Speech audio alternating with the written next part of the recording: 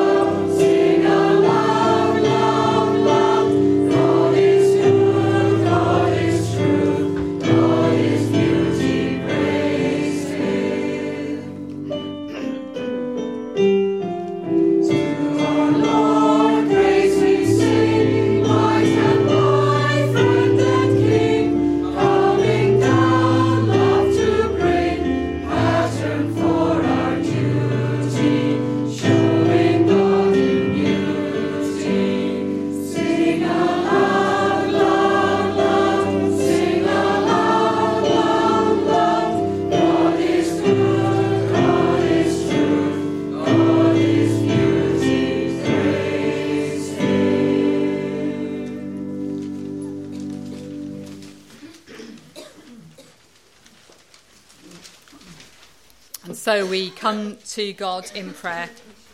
As usual, I will lead us in prayer, and then we will join together in the Lord's Prayer in our own most familiar version. So let's pray together. Mysterious God, beyond naming or numbering, we worship you as one we cannot fully know, yet by whom we are fully known. We adore you as one we cannot fully love, yet in whose love we find life.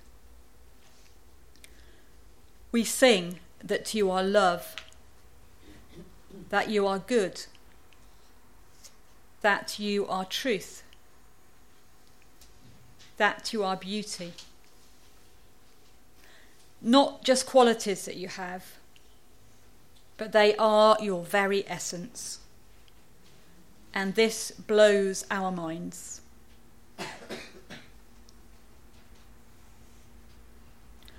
God, who is love, we thank you for our everyday experiences of love, however imperfect. For parents, children, grandchildren, for colleagues and friends, for lovers and life partners, for laughter shared, squabbles resolved, intimacy enjoyed, security experienced, all hints of your immeasurable love.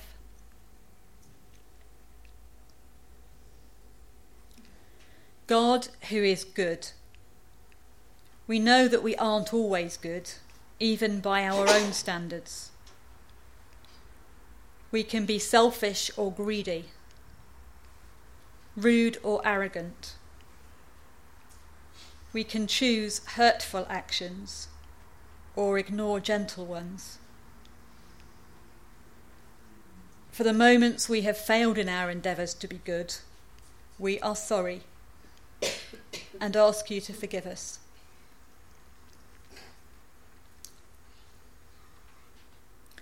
God, who is truth. In a world of fake news, we may ask with Pontius Pilate, what is truth? We can be lured by charismatic speakers or misled by those we thought we could trust. Yet, if we listen quietly to our own hearts, our own consciences, we hear the voice of your Spirit reminding us of what is loving, good, and full of truth. God, who is beauty, who declared all creation to be good, who entrusted it to the care of humankind, and continues to redeem and sustain it. As those whom you love, and in whom you delight, we join our prayers together with countless others who also seek the fulfilment of your kingdom, as we say, Our Father, who art in heaven, hallowed be thy name. Thy kingdom come, thy will be done on earth as it is in heaven. Give us this day our daily bread, and forgive us our trespasses, as we forgive those who trespass against us. And lead us not into temptation, but deliver us from evil. For thine is the kingdom, the power, and the glory, forever and ever. Amen.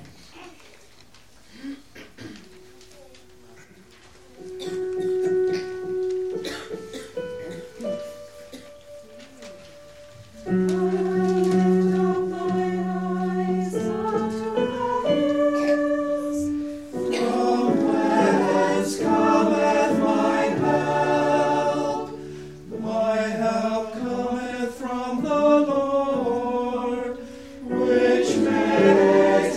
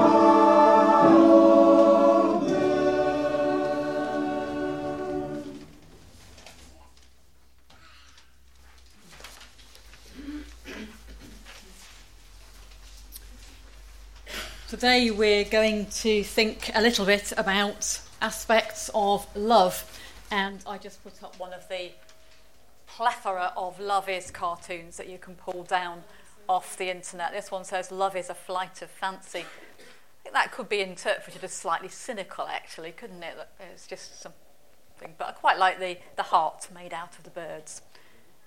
But we're going to start not with what love is, but what love is not.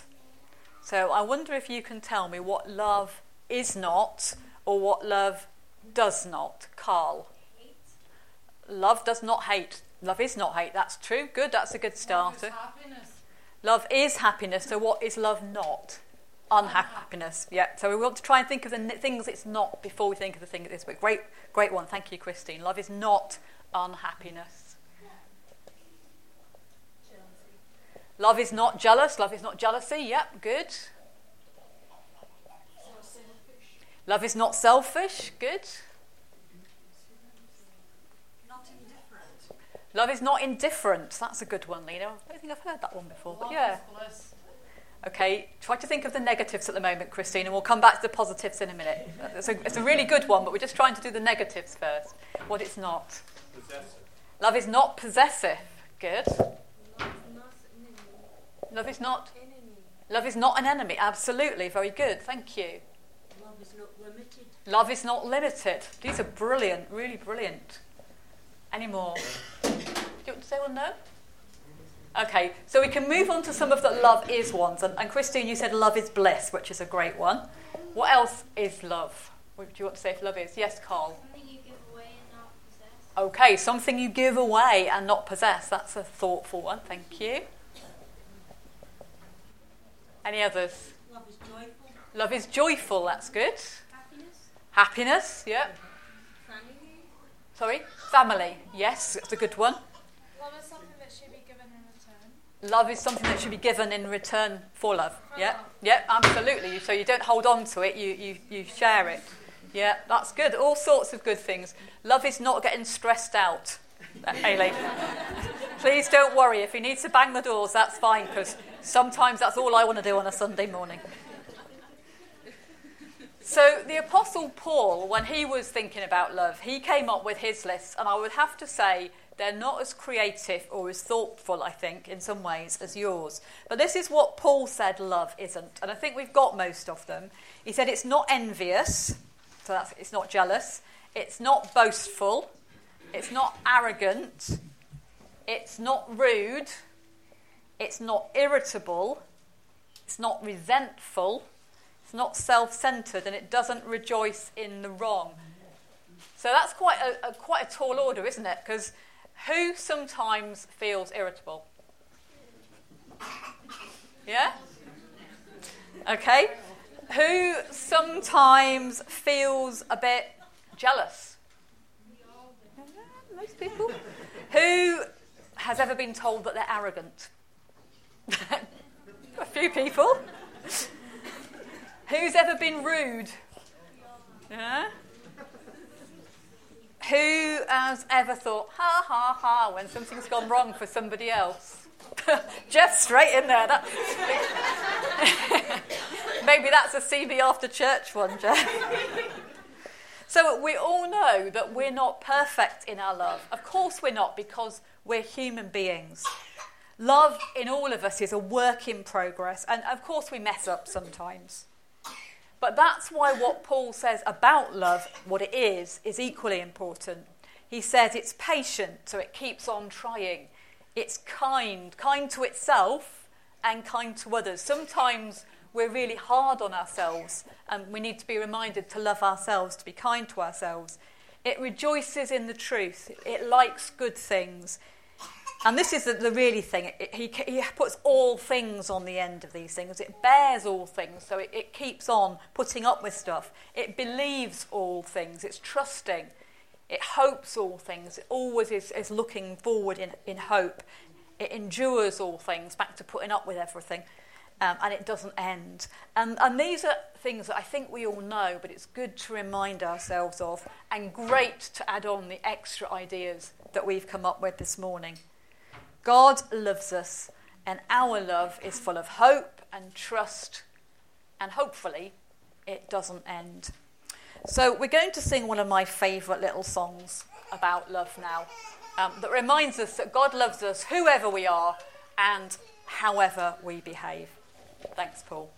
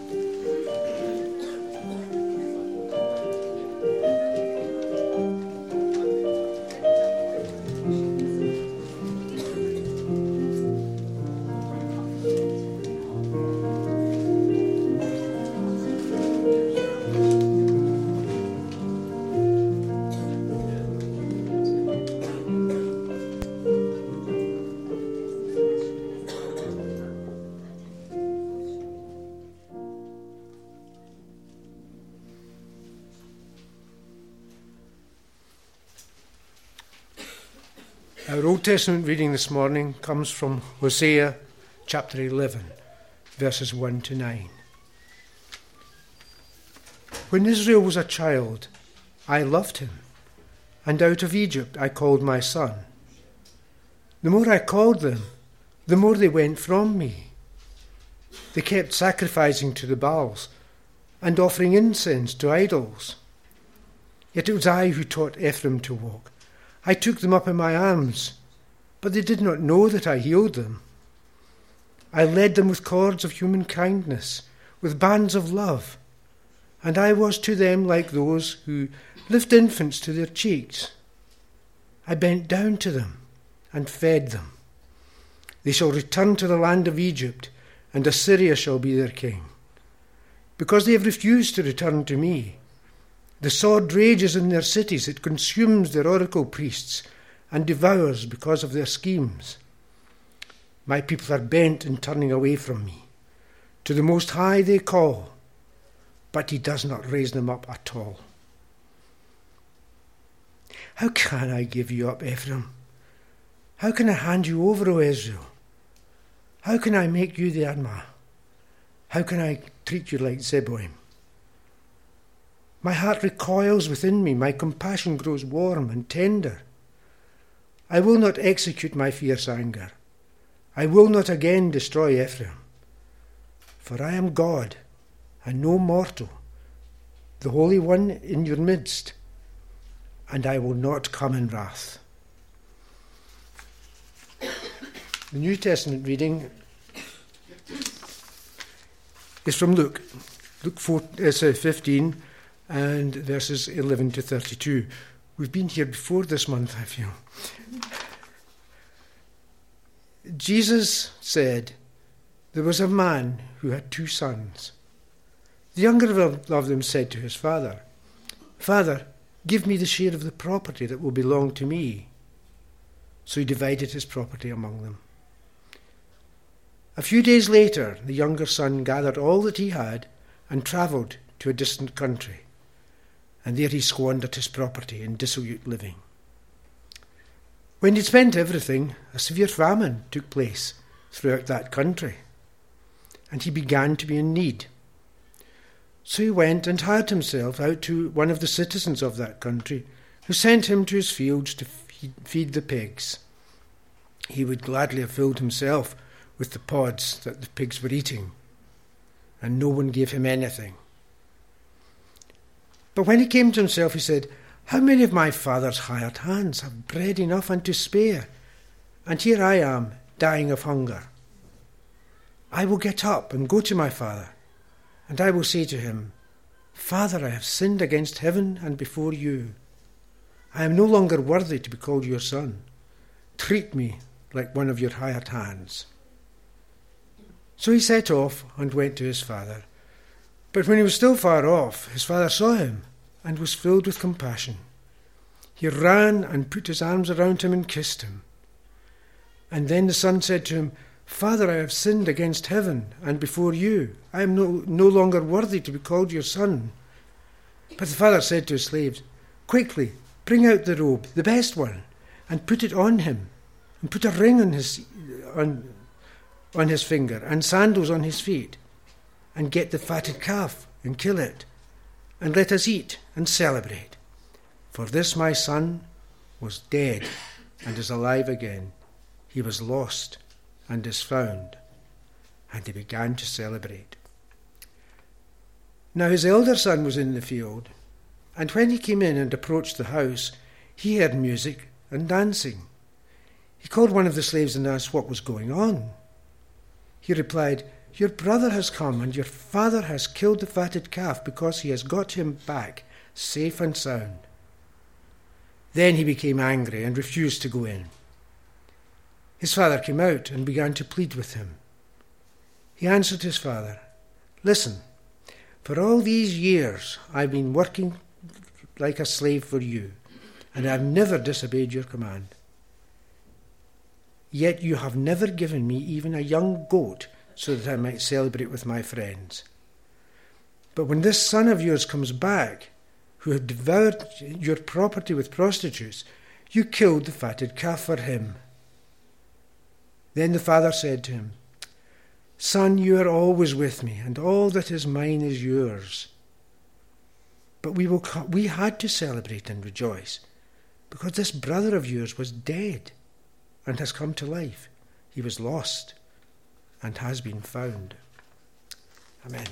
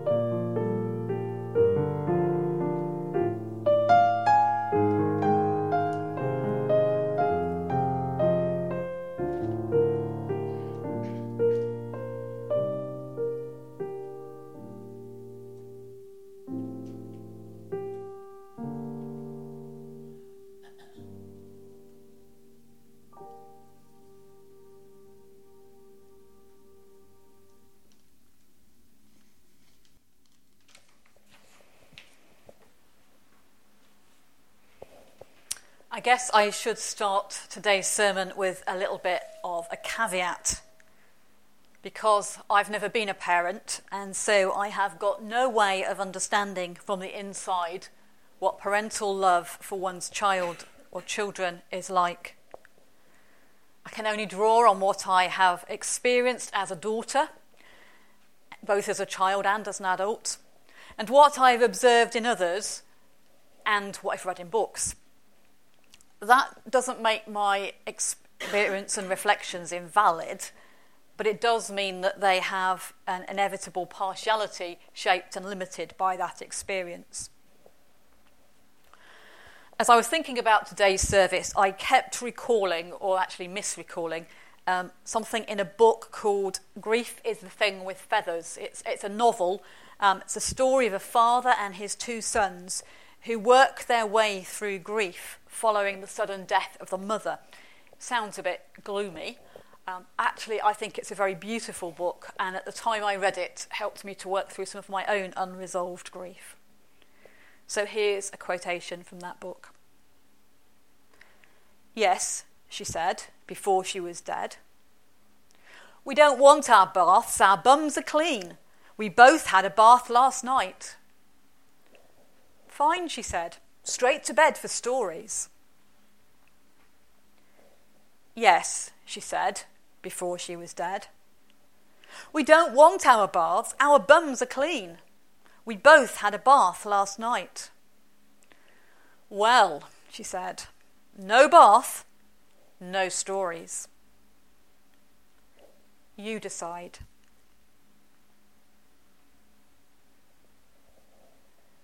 A mother loves her two sons, and they rebel ever so slightly against her rules, and she has to decide how she will respond. What's a loving thing to do?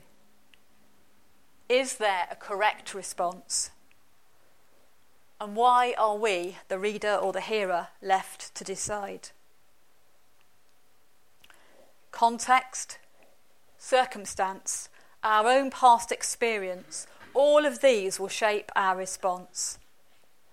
The truth is, often there is no one correct response, but instead a range of good enough options.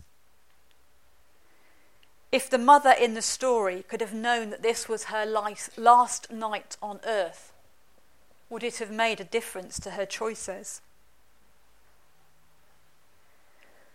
The genius of this example, and I think the genius of the book, is it doesn't give us answers, but actually illustrates the messiness of life. As Walter noted, we have already heard this parable twice this month, and we will hear it again next week. And today we're going to look at it from the perspective of the father. And I want to start by noting that although we traditionally interpret that character as God, in terms of the symbolism of the story, within the story itself, he clearly is not God, because the younger son, when he returns home, says to his father, "I have sinned against you and against God." So in reflecting on the father, I'm going to treat him as fully human. And if you want to extend any of that to your understanding of God, then by all means, feel free to do so.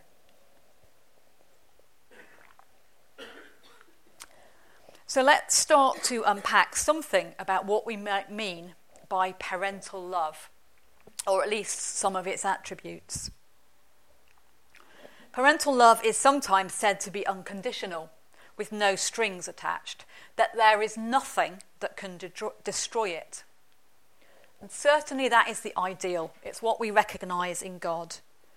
But human frailty and human sin can make our own experience very different as parents and as children. I think sometimes unconditional love is misunderstood as love without expectations, a love that will never challenge attitude or actions, a love that allows its recipients to be totally self-centred or narcissistic, rather than learning how to love. Parental love may be, or may aspire to be, unconditional. But it is also nurturing, teaching, and training. Parental love enables children to develop the attributes of love, the things we talked about earlier, to grow and mature into independent adults, able to build relationships and live full lives. And somewhere between the two extremes, on one hand, of overprotection that stunts the maturing of healthy adults, and on the other, the neglect that fails to nurture its children adequately, is a middle ground that we might call good enough parental love. Good enough parental love is resilient and adaptable. Its expression and its expectations will change over time as babies become children and then youths and finally adults. From a totally dependent infant to a fully independent adult, that love continues, but the relationship changes. Over time, we should move from adult-child relationships to adult-adult relationships. But then, as the saying goes, your mammy is still your mammy, however old you are. Certainly my mum is still my mum, and she'll remind me of it. Parental love is risky. It's costly, because no matter how good it is, it doesn't come with any guarantees. Rebellion, outside influences, illness, tragedy, any of these and more can lead parents to doubt themselves. But as the illustration in the novel suggests, we can only make our best call at the time. We weigh up the situation and we make a choice that we think is the best. That's all we can do. And I'd like to suggest that this risky, costly love is what we see both in the Old Testament reading from Hosea and in the parable.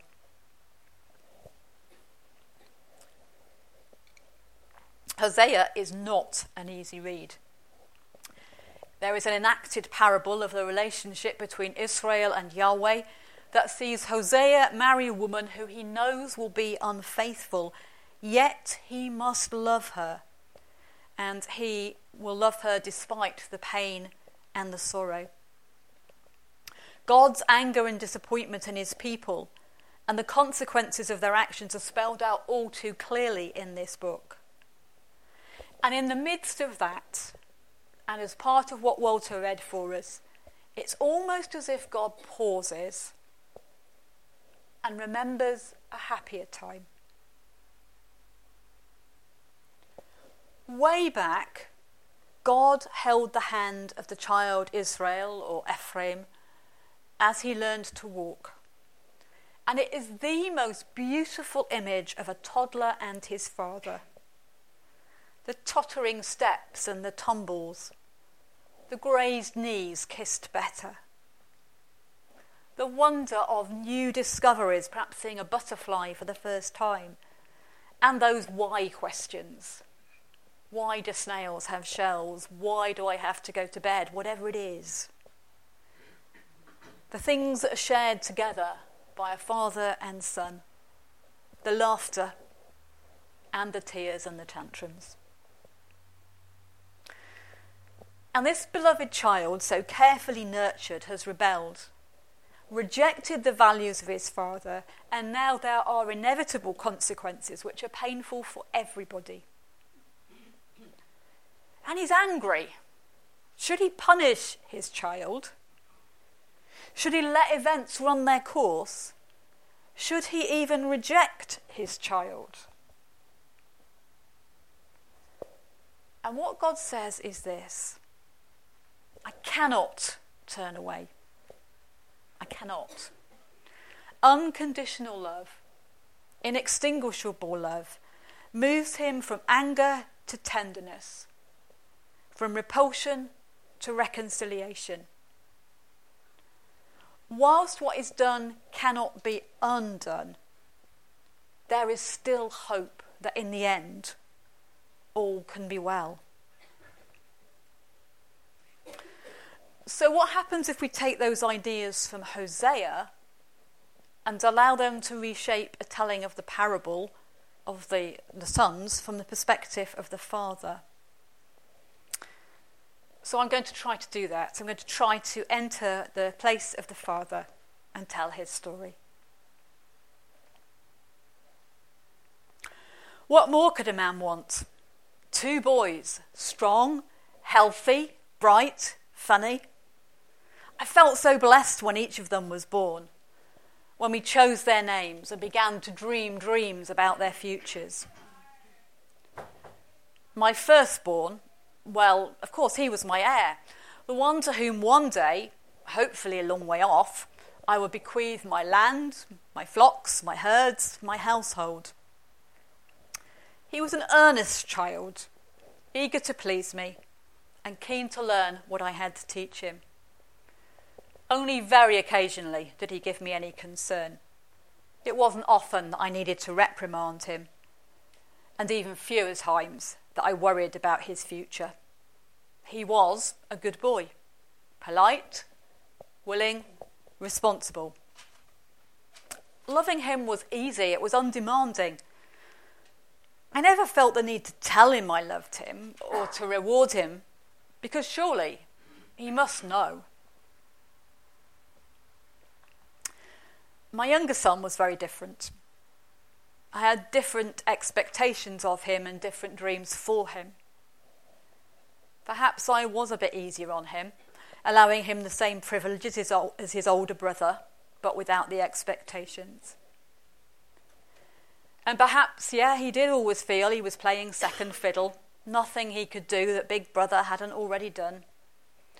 Certainly he was the challenging one, asking questions, testing boundaries and getting into scrapes. Loving him was hard work. My patience was tried, and I was never sure whether I was a good enough father as I contemplated the stick and the carrot in response to his behaviour. Still, they grew up and they began to spread their wings, seeking independence in their own ways. The older boy seemed pretty content with his lot. He honed his skills in farming, he learned how to manage the employees and the servants. He worked hard and he made me proud.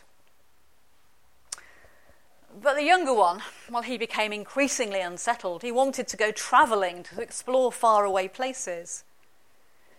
Had he lived in a different age, he might have said he wanted a gap year or to find himself, whatever that means. There wasn't a week went by that he didn't come to me with some scheme, some plan that needed his share of the inheritance, and right now. I was really torn.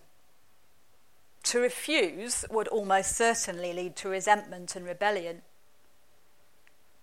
But to agree was risky. I wasn't at all convinced he was mature enough to manage his money, let alone go travelling. What should I do? What was the loving response? I came to the conclusion that I should let him go. It was so hard.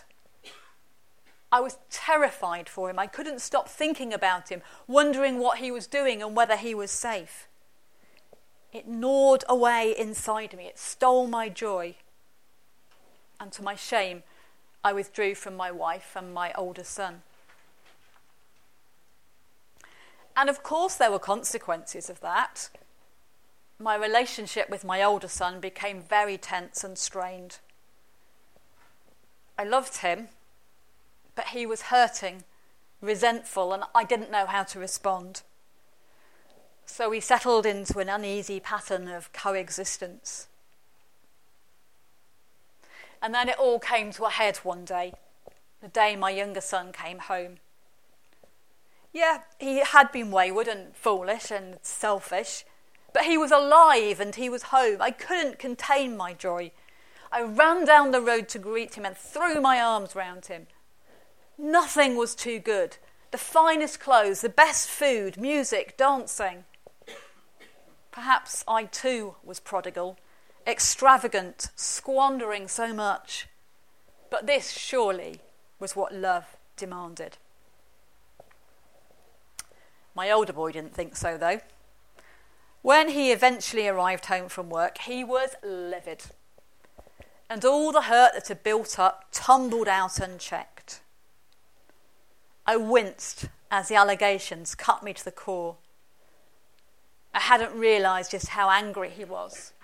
or how taken for granted he felt. So many squandered opportunities to have listened to him, to have asked what was troubling him. Perhaps he felt that my love hadn't been good enough after all. So where do we go from here?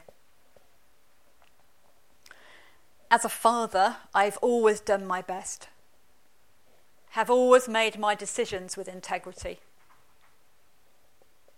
Sometimes those choices haven't turned out to be the best, haven't been as mature as I'd have wished. It seems I'm still learning what love is and what it isn't.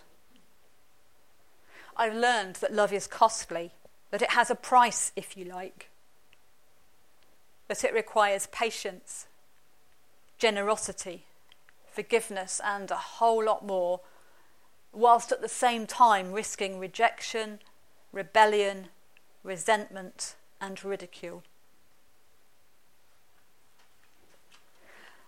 I've also begun to grasp the truth of what unconditional love is. Love for myself, even when I mess up. Love for my sons, different as they are. And love for the God who never ever gives up on us, and whose love is vast, unending, and secure. As Scripture tells us, God so loved the world that he gave his only Son, so that everyone who believes in him may not perish but have eternal life. Indeed, God did not send the Son into the world to condemn the world, but in order that the world might be saved through him. Or, in paraphrase, maybe something like this. God's love for the cosmos is so intense, God's grace so anarchic, God's generosity so outrageous, that it is squandered in the life and death of his only Son, who entered creation to transform it from within. What price, love? For God, everything, that everything might be saved. Amen.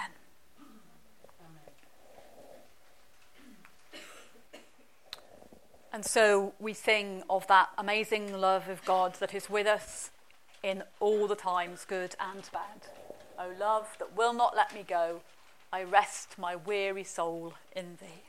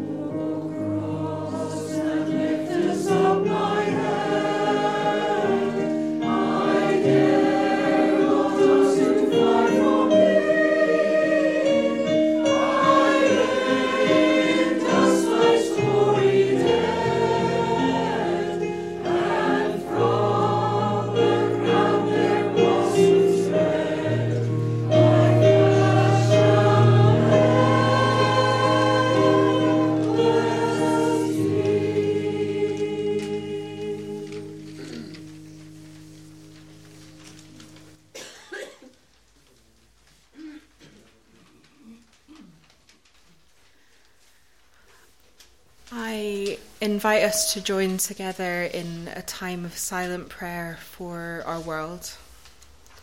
Let us pray. Into this stillness we bring our concerns for the world and for those closest to us.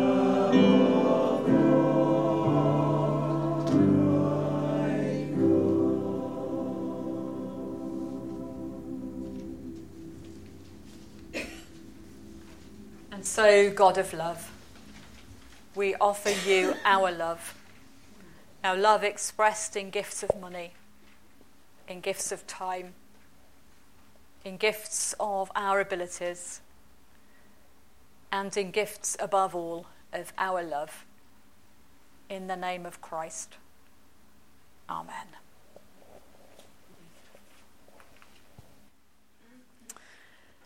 Our closing hymn, Paul and I think is probably Welsh. Jeff may be able to advise us on that one. It's one that some of us have known since childhood, but doesn't appear in any Baptist hymn book I can find. But hey, it's a wonderful hymn that sings of the love of Jesus. So we stand, if we can, as we sing.